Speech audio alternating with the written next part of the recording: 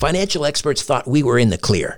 They were anticipating around 6 rate cuts by the Fed this year. And then the inflation data came out, higher than expected. Friends, this isn't going away. It can't. The U.S. is $34 trillion in the hole, and yet we keep printing money, which pushes the prices you pay every day even higher. So you can either bury your head in the sand or you can do something about it. Diversify a portion of your savings into gold with Birch Gold Group. Gold is your hedge against inflation, and Birch Gold makes it easy to own. They'll help you convert an existing IRA or 401k into a tax-sheltered IRA in gold, and you don't pay a penny out of pocket. Text STRANGE to 989898 and get your free info kit on gold. Then talk to a precious metal specialist on how to protect your savings from persistent inflation with gold. Text STRANGE to 989898 now. Across America, BP supports more than 275,000 jobs to keep energy flowing. Jobs like building grid-scale solar energy in Ohio and producing gas with fewer operational emissions in Texas. It's and, not or. See what doing both means for energy nationwide at bp.com/investing in America. Welcome to the Pants Cast, brought to you by Lululemon, a show about all things pants. My guest is Matt James, former NCAA player and Lululemon ABC pant enthusiast. Hi, great to be here. Matt, tell us all about those ABC pants. The comfort? They're like the pants I put on when I don't want to wear pants. Versatility? You could wear these pants to a wedding, but you could also wear these to a cookout. And what about style? They're like if casual and cool had a baby. Well, it's clear why you're an ABC enthusiast. Pleasure having you and your pants on the show. Thanks for having us. Find the shockingly comfortable ABC pants at Lululemon.com. Conspiracy Unlimited with Richard Serrett. On this episode, the devastating consequences of an EMP incident. EMP can affect the flow of natural gas and oil through the pipelines because they have an impact on the automated control systems that we just take for granted. They could get knocked out. As a consequence, you're going to have unexpected explosions and fires. So the repercussions will be a cascading effect of disaster. If you want to support my work here at Strange Planet, please consider becoming an official donor. It's easy. Just go to patreon.com/Strange Planet. There are several donation tiers to choose from $1 per month to $50 a month.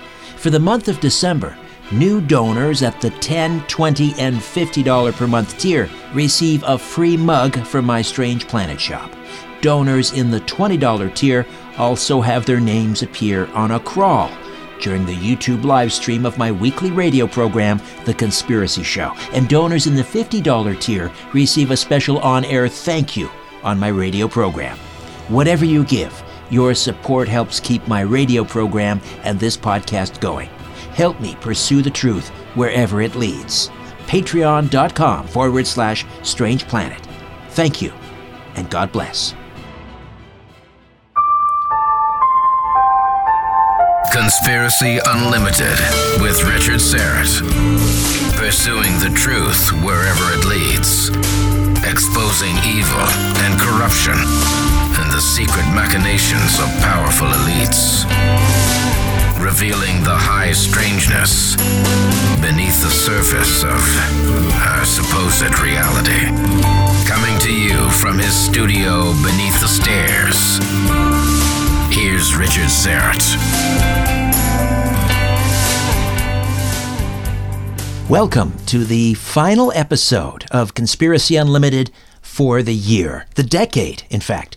And let me take this opportunity to wish you all a very happy new year. And I also want to thank all of you who took the time to listen to North and Zach's very first podcast. They just launched Buds and Bros Sports Show, and I thought I'd share that with you. They're thrilled with the response and the number of downloads, and they'll be getting their own account with a podcasting host very soon, and hopefully they'll have as much fun with it as I've had these past 2 years doing this podcast. Now, for this episode, I'm going into the Wayback Machine back to May of 2014 for an old interview on a very serious topic.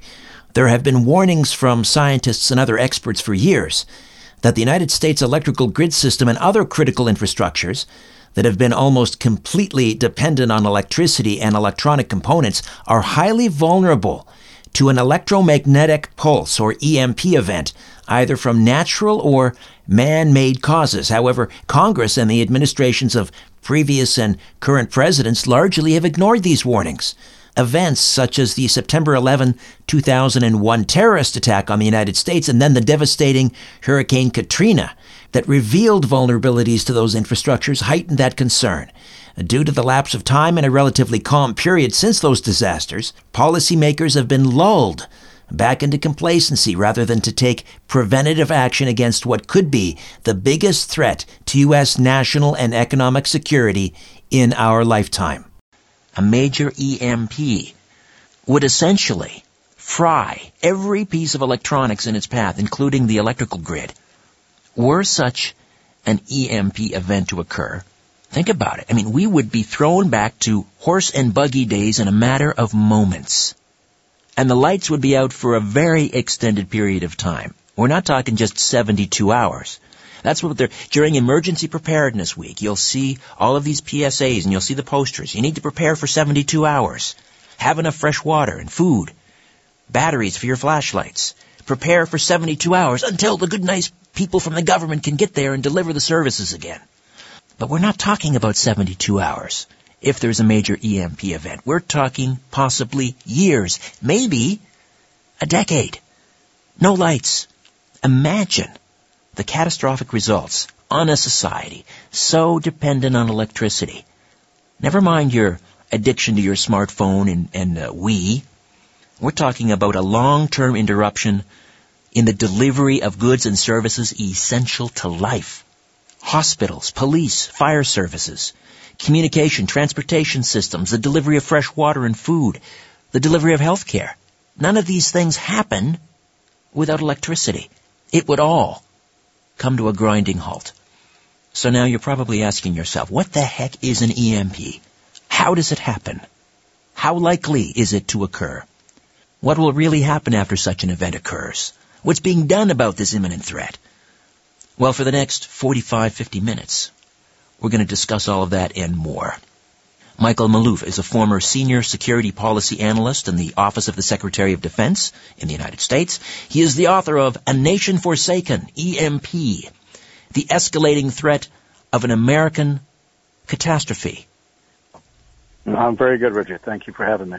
I was just reading recently how state lawmakers in Arizona are moving to make sure that the people in the state of Arizona are prepared for such an event, an EMP, or it could be a nuclear strike. But essentially what they're saying, if you read the legislation, is they're telling the people of Arizona, you're on your own, folks.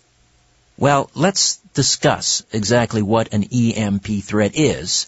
And my understanding is there are a couple of ways that could come about, an EMP, an electromagnetic pulse event. Let's talk about, first of all, a solar flare or a mass coronal ejection. Well, an electromagnetic pulse is a high-intensity burst of electromagnetic energy caused by the rapid acceleration of charged particles. They are so powerful and supercharged that they can knock out or completely fry any unprotected electronics or electrical systems depending upon its intensity and its directness in terms of whether it hits you directly or just glances off. The aurora borealis that we see, for example, are solar flares from the sun, for example, that come close to the Earth but don't quite hit it. Sometimes they'll affect our communications. If they're intense enough, they can affect even our satellites. They can affect they can even affect the astronauts on the space station. And last week we had a massive solar flare that knocked out radios. I guess it was in the Pacific Rim. Yep. And I might add that the higher you go in the latitude, like where you all are, it's going to be even more intense because of your positioning to the North Pole. So that the magnetic pole. So it's it's anything in the Western Hemisphere certainly would be affected greatly, and that's just from a natural cause, from solar flares. And NASA has predicted, our National Aeronautic and Space Administration, along with our National Academy of Sciences, say that if we had a direct hit from a solar flare, it would, some of which can be some on the magnitude of 14 to 20 times the size of the Earth. That's how massive these things can be. But if we got a direct hit, if it cost $2 trillion in the first year, just in the United States alone, it would take 4 to 10 years possibly to recover, and it would affect, I love that word, affect, about 90% of the U.S. population. Namely, people would die of starvation. Right. Affect means medical causes. Right. Affect means death. Right. 90% yes. Within the first 90%. Year. Yes. What and a nightmare! It would virtually wipe out your urban centers, because urban centers are much more dependent than your rural areas for the electricity. Although there would be some burden on them too, but they would probably stand a better chance simply because they're able to grow their own. People are able to grow their own food. Oftentimes, they're able to go out hunting and what have you. But but there are other risks. You could have marauding gangs, for example, right. going for the have-nots going after the haves. Yeah, that thin veneer of civility. People, think, oh, how neighborly they were when the lights went out the last time. But that thin veneer of civility disappears after about, I'm guessing, maybe a week? Less than that. Less than that? It begins within hours.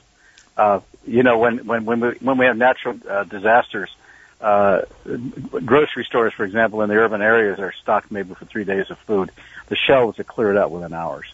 Right. So and on top of that, in your urban centers, because of their dependency on life-sustaining critical infrastructures such as food and water delivery, your sanitation, what have you, disease will be a secondary cause. Also, EMP can affect the flow of natural gas and oil through the pipelines because they would have an impact on the automated control systems that we just take for granted. Right. They could get knocked out.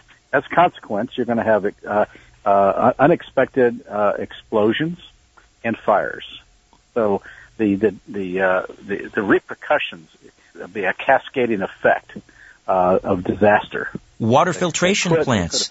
Water filtration plants are dependent on electricity, so no fresh water. That's correct. That's correct.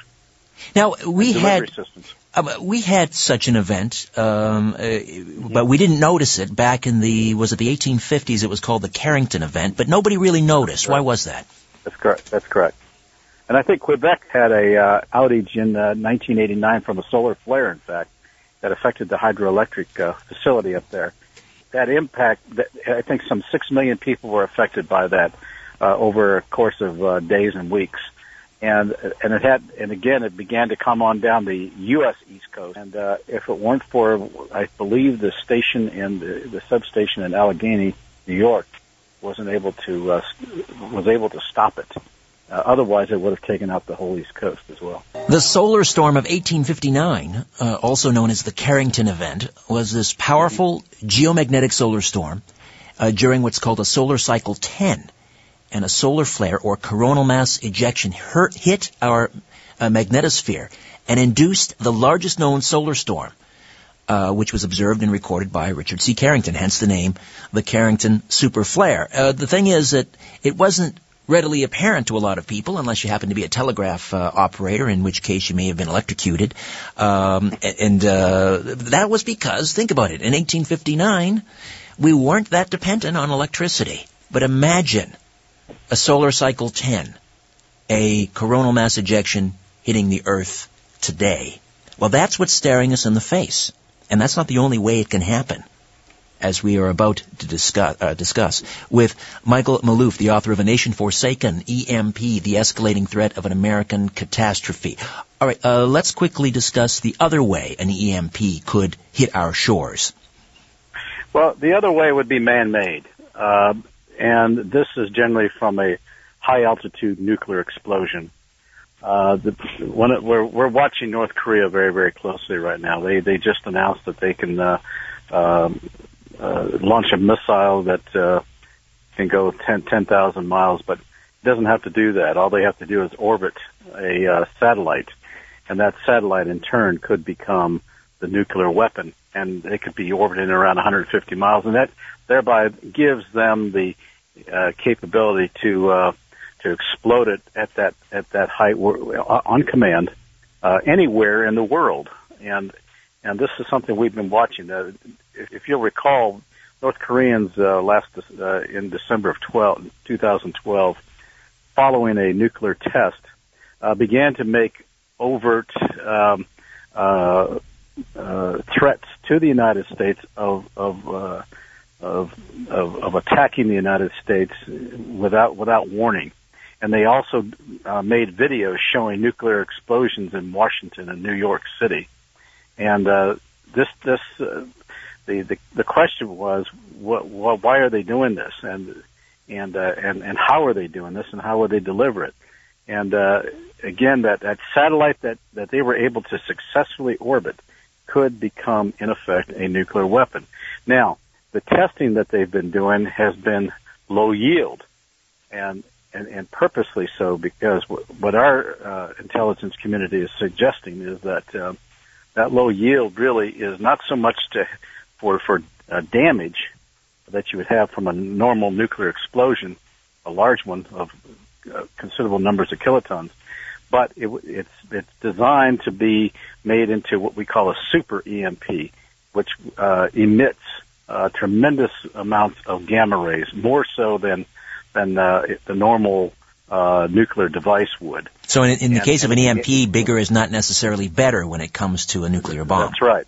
The more gamma rays that it can emit, the more damage it will do. And gamma rays are a form of electromagnetic energy, just like X-rays. And your radars emit a microwave, and that you could put a terrorist could put a radar in the back of a truck, aim it at a building, and knock out electronics, and the thing is, you wouldn't know where it came from. And unfortunately, we have websites today that tell people how you can make an EMP weapon and how to upgrade it so that it becomes to scale so that it could be even more forceful. So 150 miles above the Earth, that's the sweet spot? It's that's anywhere from 150 to 300 miles. The higher you go, the more coverage you get. And if it's exploded over Kansas, it would cover all the continental United States. It's been suggested that, and I'm sure you've heard this discussed, that you could commandeer a large aircraft, let's say a Boeing 777, and place some small nuclear device on there and fly it over and detonate it above the United States somewhere. Is that feasible? Well, I think it would be difficult because all the planes have to be accounted for, and I think it would be shot down, hopefully. But just like on 9/11, you can do it with drones. Sure, yeah, you can do it with drones.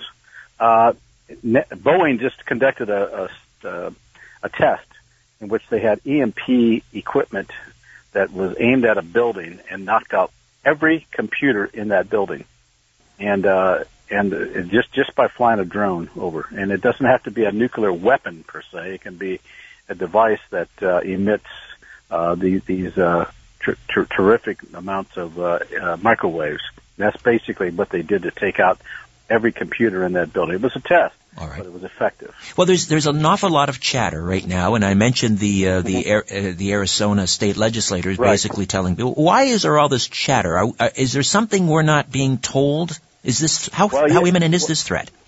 Well, I think given the unsettledness of the world order these days, I think people are becoming increasingly concerned. Anything can set off anybody at any time.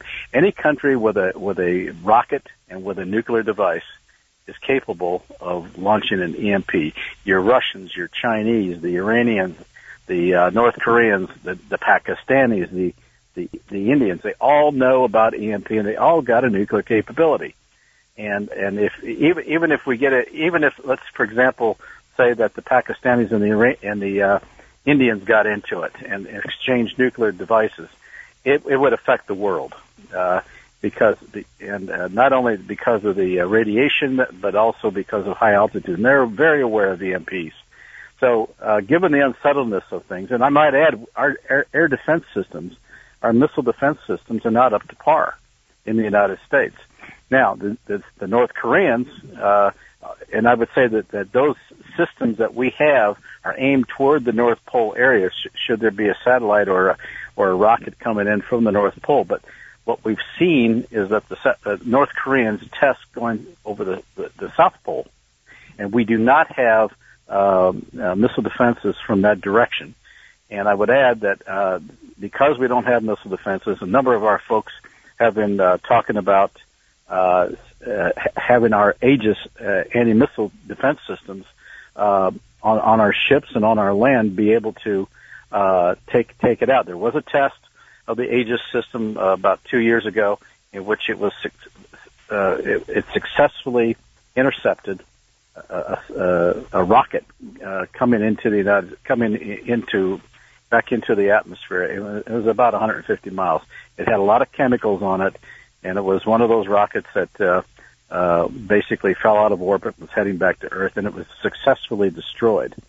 So, as an interim measure, we're talking about maybe trying to get more Aegis systems either on the sea or on the land to be aimed more toward the South Pole area, just in case the North Koreans want to do that. Now, you don't need to have that either. You can have a freighter off the coast and shoot up a missile, just a Scud missile with a rocket, with a nuclear device on it, and explode it over the megapolis, let's say, in the United States, from Boston to Washington, one of our heaviest population areas.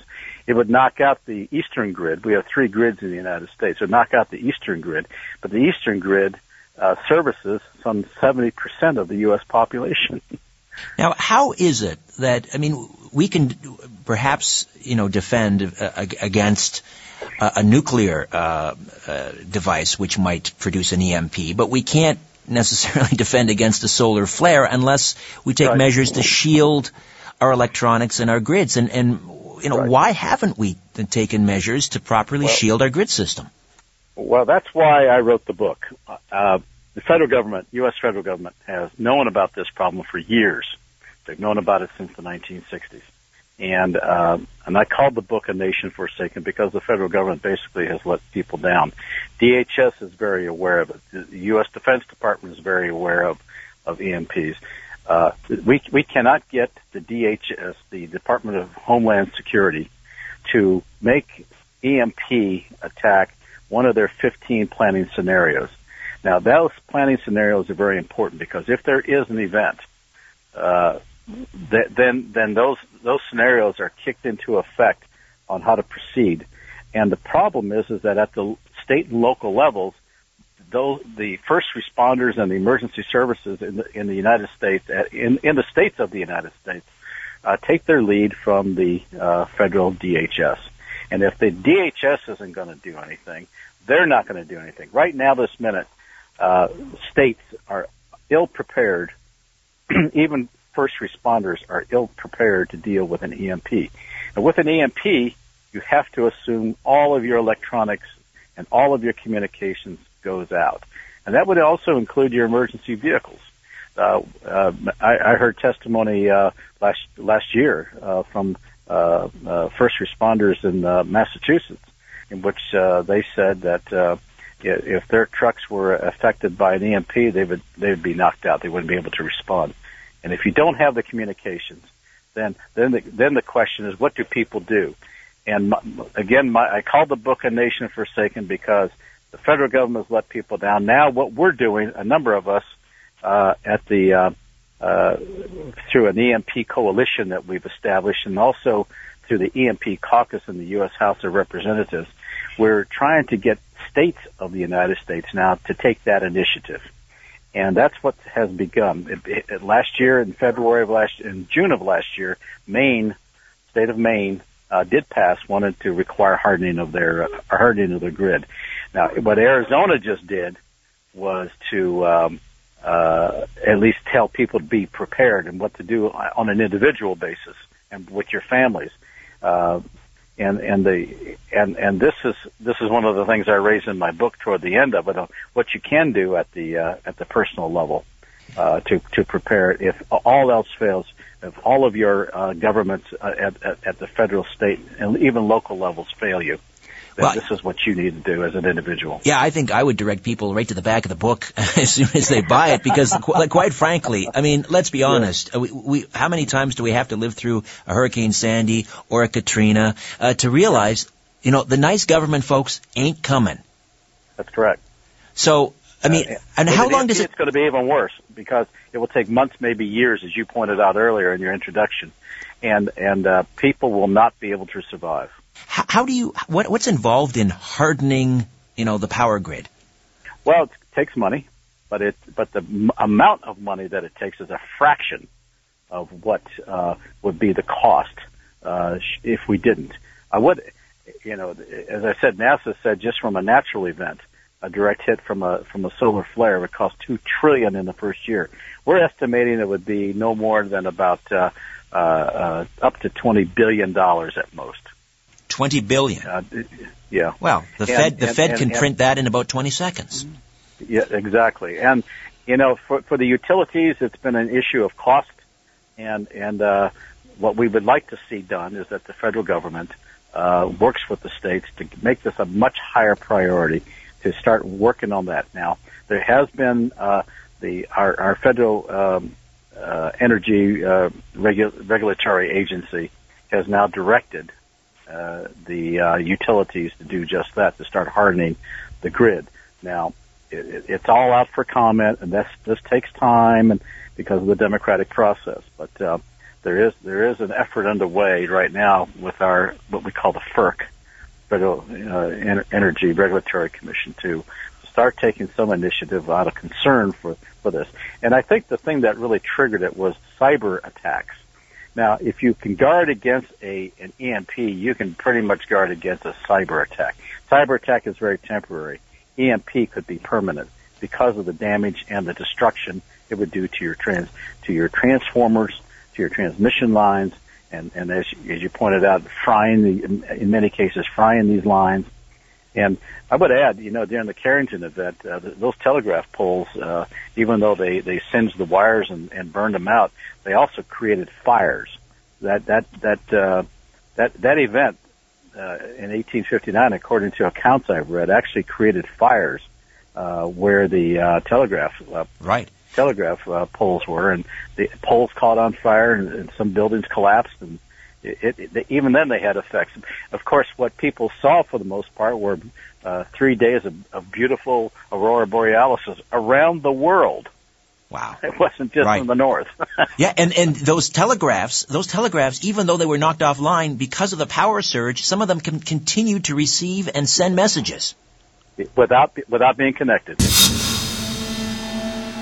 Hi there. I want to tell you about a podcast I know you're going to love. It's called The Dead Files from Travel Channel. On The Dead Files, Amy Allen and Steve DeShavi investigate the paranormal activity haunting real people and homes across the United States. Amy and Steve come from totally different perspectives when they investigate. Amy's a medium. She sees and speaks to dead people and uses this skill to find out why someone might be haunting a place. Steve is a retired homicide detective. He tackles the case from the other end of the spectrum and uses public records and witness accounts to piece together the history of the haunted location. On every episode, Steve and Amy investigate a different, real haunting to help the family struggling with its effects. On one episode in Falconer, New York, a family keeps waking up with scratches and bruises. They also see a shadow figure lurking around their home. They call Amy and Steve to investigate. Amy uses her strength as a medium to understand who the presence is coming from and why it's so angry. Separately, Steve finds out the history of the house from the townspeople and in public records. He finds that several people who lived in this house died, which matches Amy's findings. At the end of the episode, Steve and Amy share their findings and make a recommendation on whether it's safe to stay in the house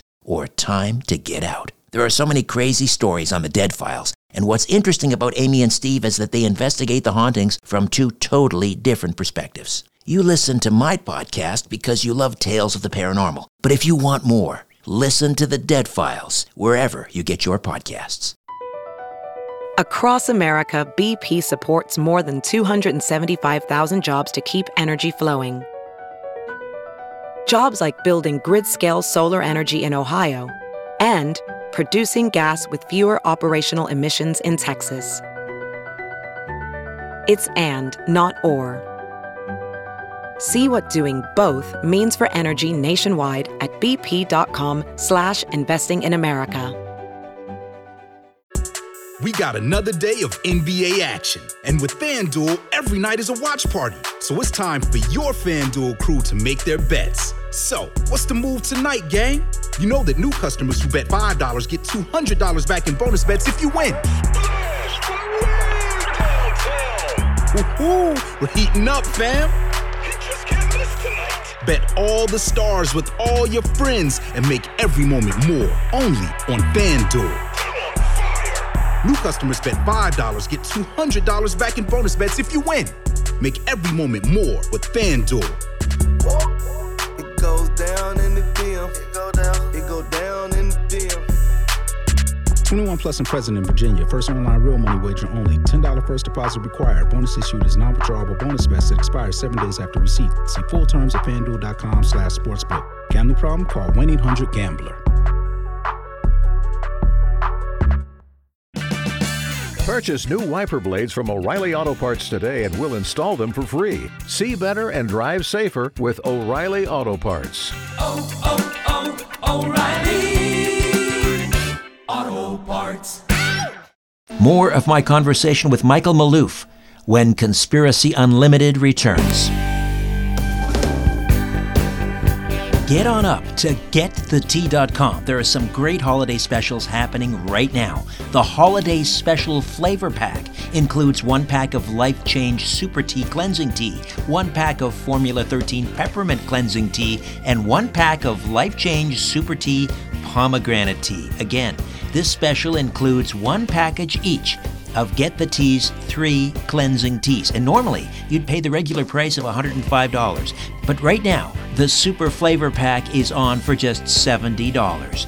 I drink the Formula 13 herbal teas every single morning without fail, and they leave me feeling refreshed, clear-headed, and more energy than many people I know who are half my age. Start feeling rejuvenated right now. This tea is specially formulated to help cleanse your kidneys, liver, colon, and blood all at once. Order now at GetTheTea.com, and don't forget, use the code UNLIMITED on all your orders, and you won't pay for shipping.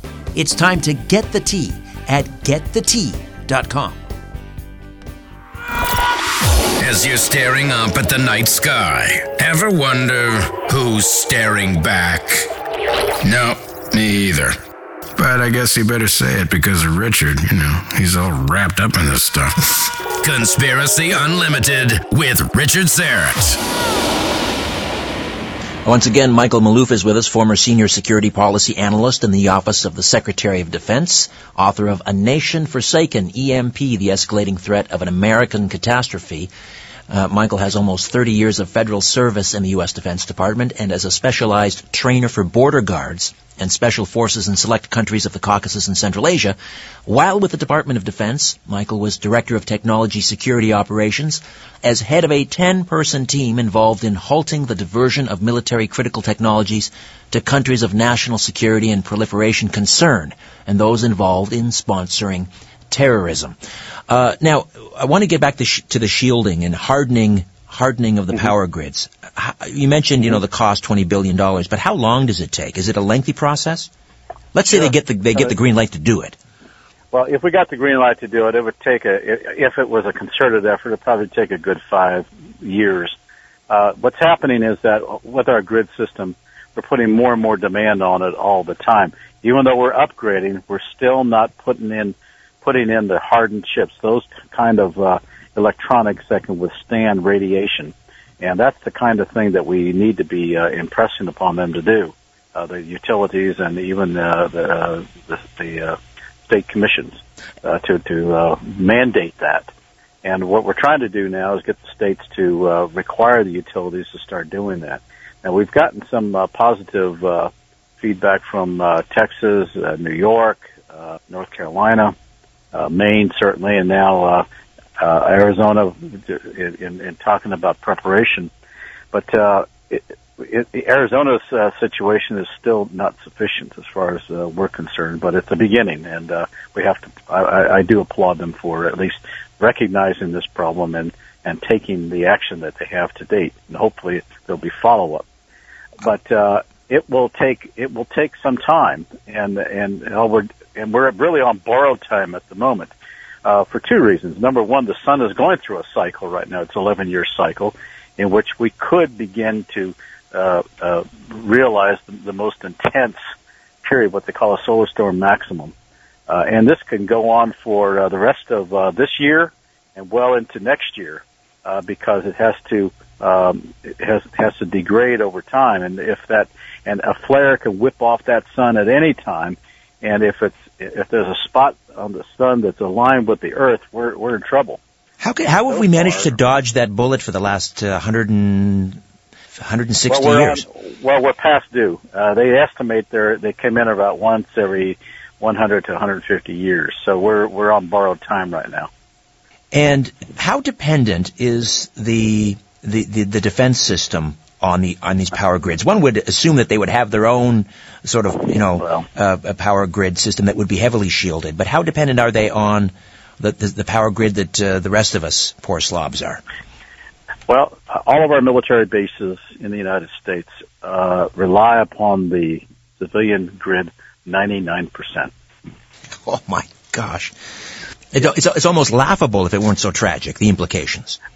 Well, what they have done is harden some of their weapon systems, some of your offensive weapon systems, the F-35s, the B-2s, but not the bases, they're working on microgrids, but that's a very experimental thing. I would add that hospitals would be dramatically affected as well, but in terms of preparedness and readiness, this is of concern. Now, the one other thing that we noticed, you'll recall that there was a North Korean ship that was halted in the Panama Canal, had just come out of Cuba. Right, I remember that. What they found was an SA-2, which is a surface-to-air missile. It's an old Soviet-era missile.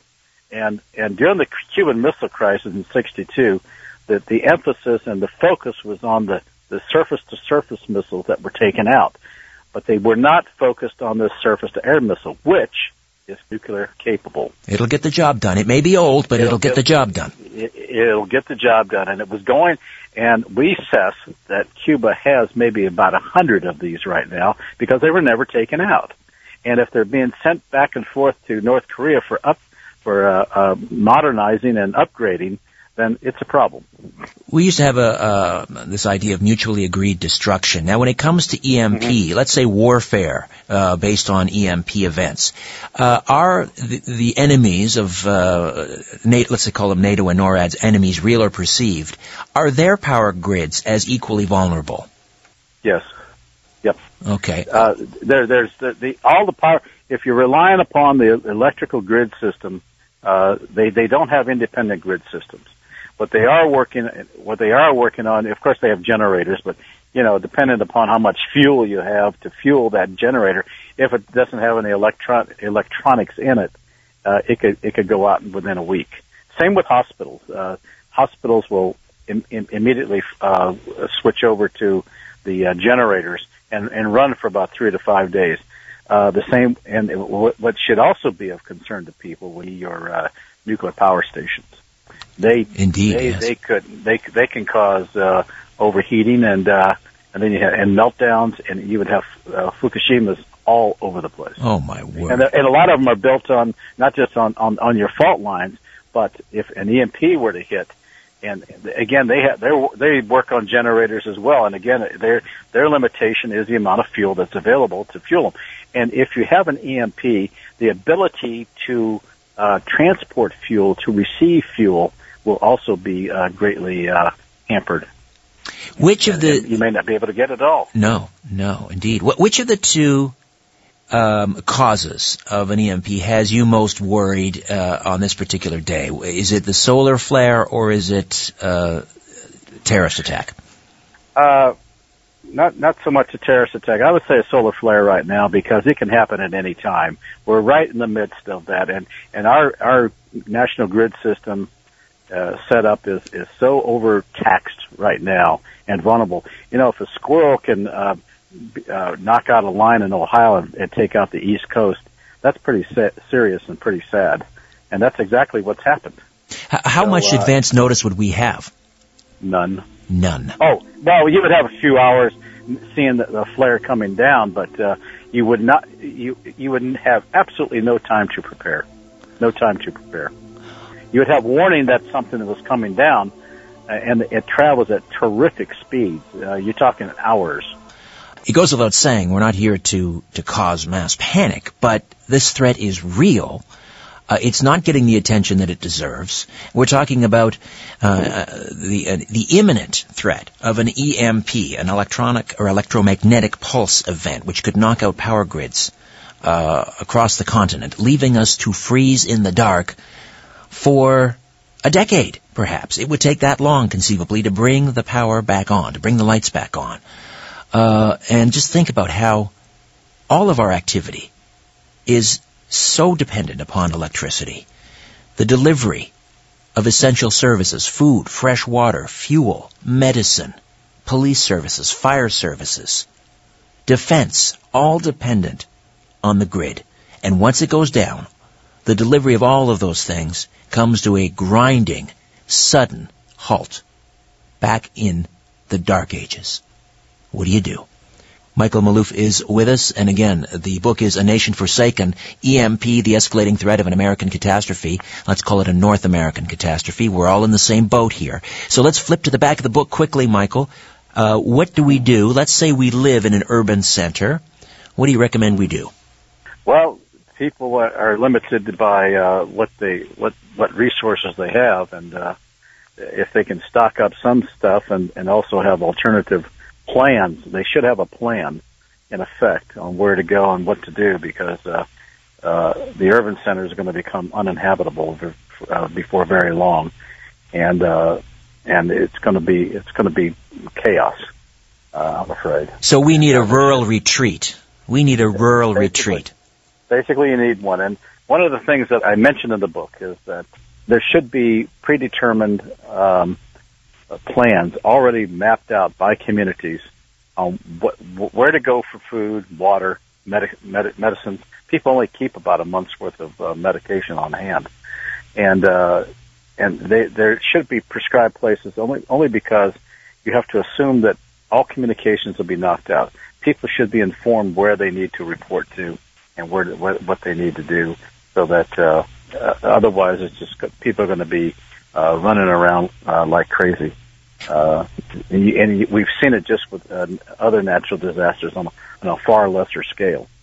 And, but you're saying, if everyone is trying to get out of Dodge and get to their cottage or get to their cave or wherever, I mean, that's going to be chaos too, won't it? Yeah, absolutely. I mean, there's no happy ending to this. It's the beginning. It's going to be the beginning of the end, basically. It would be a very catastrophic development. So, I mean, there is an argument for sort of grouping together in a community rather than everyone heading off to their 50 acres. And well, if you have a place, that's fine. If not, communities, even within the urban environment, need to organize and be able to know what to do, where to go, and how to proceed. And but no one's that organized anywhere that I'm aware of. No, and I mean, unless you are adept at self dentistry and advanced first aid, carpentry, all of those things, and if you can't do it on your own. No, you cannot. That's why we need to really, and the book talks about some of the survivalist things that we should be bringing back. Our survivalist instincts are gone because of technology. We've relied upon technology for so long in our day and age that We really don't know how to survive such an event if we were catapulted back to the 19th century. Let's say you have some electronics, I don't know, a hand crank radio or something like that. I mean, they would be vulnerable as well, I'm guessing. How do you protect those valuable pieces of equipment that would come in really, a generator, for example? How do you protect that stuff? Well, there are such things as Faraday cages. They can become expensive. They're basically are sealed steel boxes. And you would want to have your a spare phone with batteries and a radio already in the Faraday cage in order to just in case something happens. Because if you're on your cell phone and this event occurs, it's out. That phone's broken, and you won't be able to use it again. Simply because of the electronics that are in it. Now, and I would add. Even the ability to communicate, the transmissions of it will be affected. Now, in the United States, they have been working on an emergency system, and I don't know that it's up to speed to deal with an EMP. This is when the president comes on and announces an emergency and all that. The emergency system, national emergency system. It's not up to speed to deal with an EMP. We just received this email from a listener who goes by the handle The Dude, and he writes, in the USA and Canada, ham radio operators do a 24-hour emergency disaster communication drill every third weekend in June called Field Day. And then he says, okay, fourth weekend in June. In a nutshell, thousands of stations set up portable or mobile two-way stations that must work off-grid. So you can use a vehicle generator, battery, solar, etc. to set up a multi-band station and make as many contacts as possible in a 24-hour period. And the Dude says he's done quite a few of these with various amateur radio groups, or he's loaded his radios and gear, loaned, I think he means, his radios and gear out to those groups if he had to work. Are you familiar with these field day events? I've heard of them. Again, if there's electronics in their systems, they're going to get knocked out. Right, unless they're properly shielded in a Faraday cage. Exactly. Now, if your plan is to get out of Dodge, so this EMP event occurs, how are you going to get out of Dodge? I mean, the electronic components in your car are going to be fried. Yeah, well, yeah, that's true too. Well, I think we need to bring back the civil defense systems that we used to have in the 50s at the beginning of the Cold War. We really need to reinstitute those, put them in the community so that people know where to report to and where to go. There you had food that was stocked and people drilled and they had the means to survive. This is in lieu of the government doing nothing about hardening the system. If we're able to harden the system, then you mitigate the problem tremendously. And it should be done on a priority basis with your communications and what have you. But none of that is being done right now. So I think in lieu of that, the states ought to come back in with local civil defense facilities where people know where they can report to, and everything is set up and stocked, ready to go in the event of such an event. Would you say that this is the number one threat to our security right now? Right now, yes, because if we had an EMP attack or even an EMP event, it's our ability to respond would be very, very limited. First of all, we may not even know where it came from. Let's say if it was a man-made event. We may not even know who instigated it unless we had some really great intelligence, and that's questionable. And you say that they've known about this for the last 50 years, yet have done virtually nothing about it. Correct. We had, in 2008, there was a congressionally mandated EMP commission that talked about what the impact of an EMP event would be on our life-sustaining critical infrastructures. And it was devastating. And it would be a cascading effect. You knock out one of those critical infrastructures, it affects all of them. And we're talking quite a number of them. Anywhere from 8 to 18, depending upon what you're looking at. I mean, we're talking about, in addition to the the grid system, our telecommunications, our banking and finance systems. I mean, it can knock out your databases. You wouldn't even know how much money you had in your accounts. It can knock out the petroleum and natural gas delivery systems, our transportation system, food and water delivery, emergency services, as well as our space systems, among others. All of these would be affected instantly. So obviously you want to have a little, I'd say you'd have a little cash on hand, but for what? I mean, it's going to be bedlam. Yeah, for what? Exactly. Yeah, the cash would be worthless. People are going to want your guns. They're going to want your food. They're going to want your medications and any other possessions you might have. And if you have shielded, let's say you've taken steps and you've shielded your generator, so your generator is operating, and that's just going to be a beacon to all those marauding gangs out there to come to your place. Yeah, and that's why we feel, we have our Second Amendment right to bear arms and what have you in the United States. I think Canada has a different situation. Oh, we gave that up a long time ago, yes. Well, what are you going to do if these gangs could start roaming? How do you defend yourself? Exactly. No, we cower under the bed and call 911. Oh, shoot, we can't do that either. No, cannot do that. Can do. It's frustrating, it's beyond frustrating to know that they've known, and I say they, the government, has known about this for 50 years. They've done almost nothing. You've described this as the number one threat, and yet what are they pouring their resources into? Training TSA officials to pat down 90-year-old Amish grandmothers in case they have a shoe bomb. It's maddening. Well, there's no priorities. We have no priorities anywhere these days, and you can just see by the confusion that we're having to deal with on a daily basis in terms of our national and foreign policies. There are none. We're only reacting to events. We don't have a plan, and we should have plans for these kinds of events. And we're not thinking in those terms. There's supposed to be a hearing next week in the U.S. House on EMP. They're going to have the hearing. The utilities will object, and that'll be the end of it. Every year this happens, and then nothing ever occurs. Now, we've had what's called the SHIELD Act to pass the House about 3 times, never passed the Senate, U.S. Senate.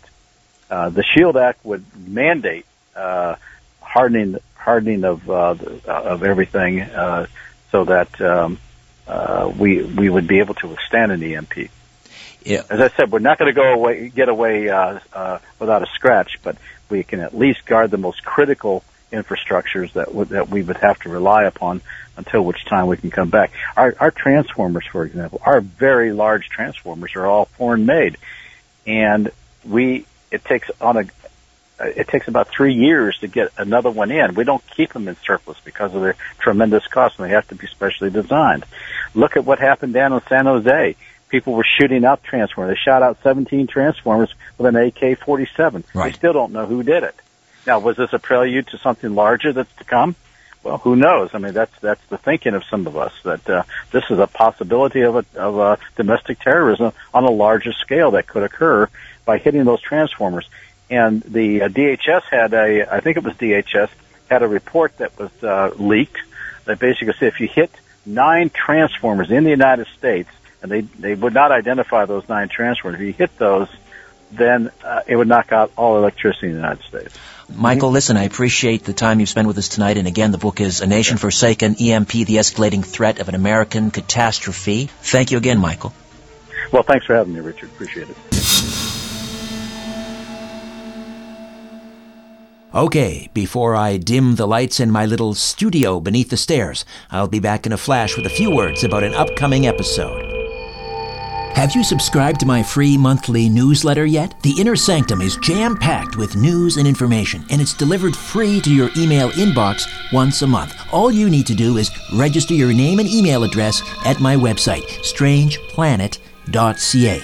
The Inner Sanctum contains a spotlight on previous guests from my weekly radio program and this podcast. There's my podcast pick of the month, a book club, a This Month in Conspiracy History section, and more. The Inner Sanctum is yours, absolutely free. Again, all you need to do is register at strangeplanet.ca. And once you've registered, your name automatically goes into a monthly draw for great Strange Planet gear for my Strange Planet shop. Register right now at strangeplanet.ca.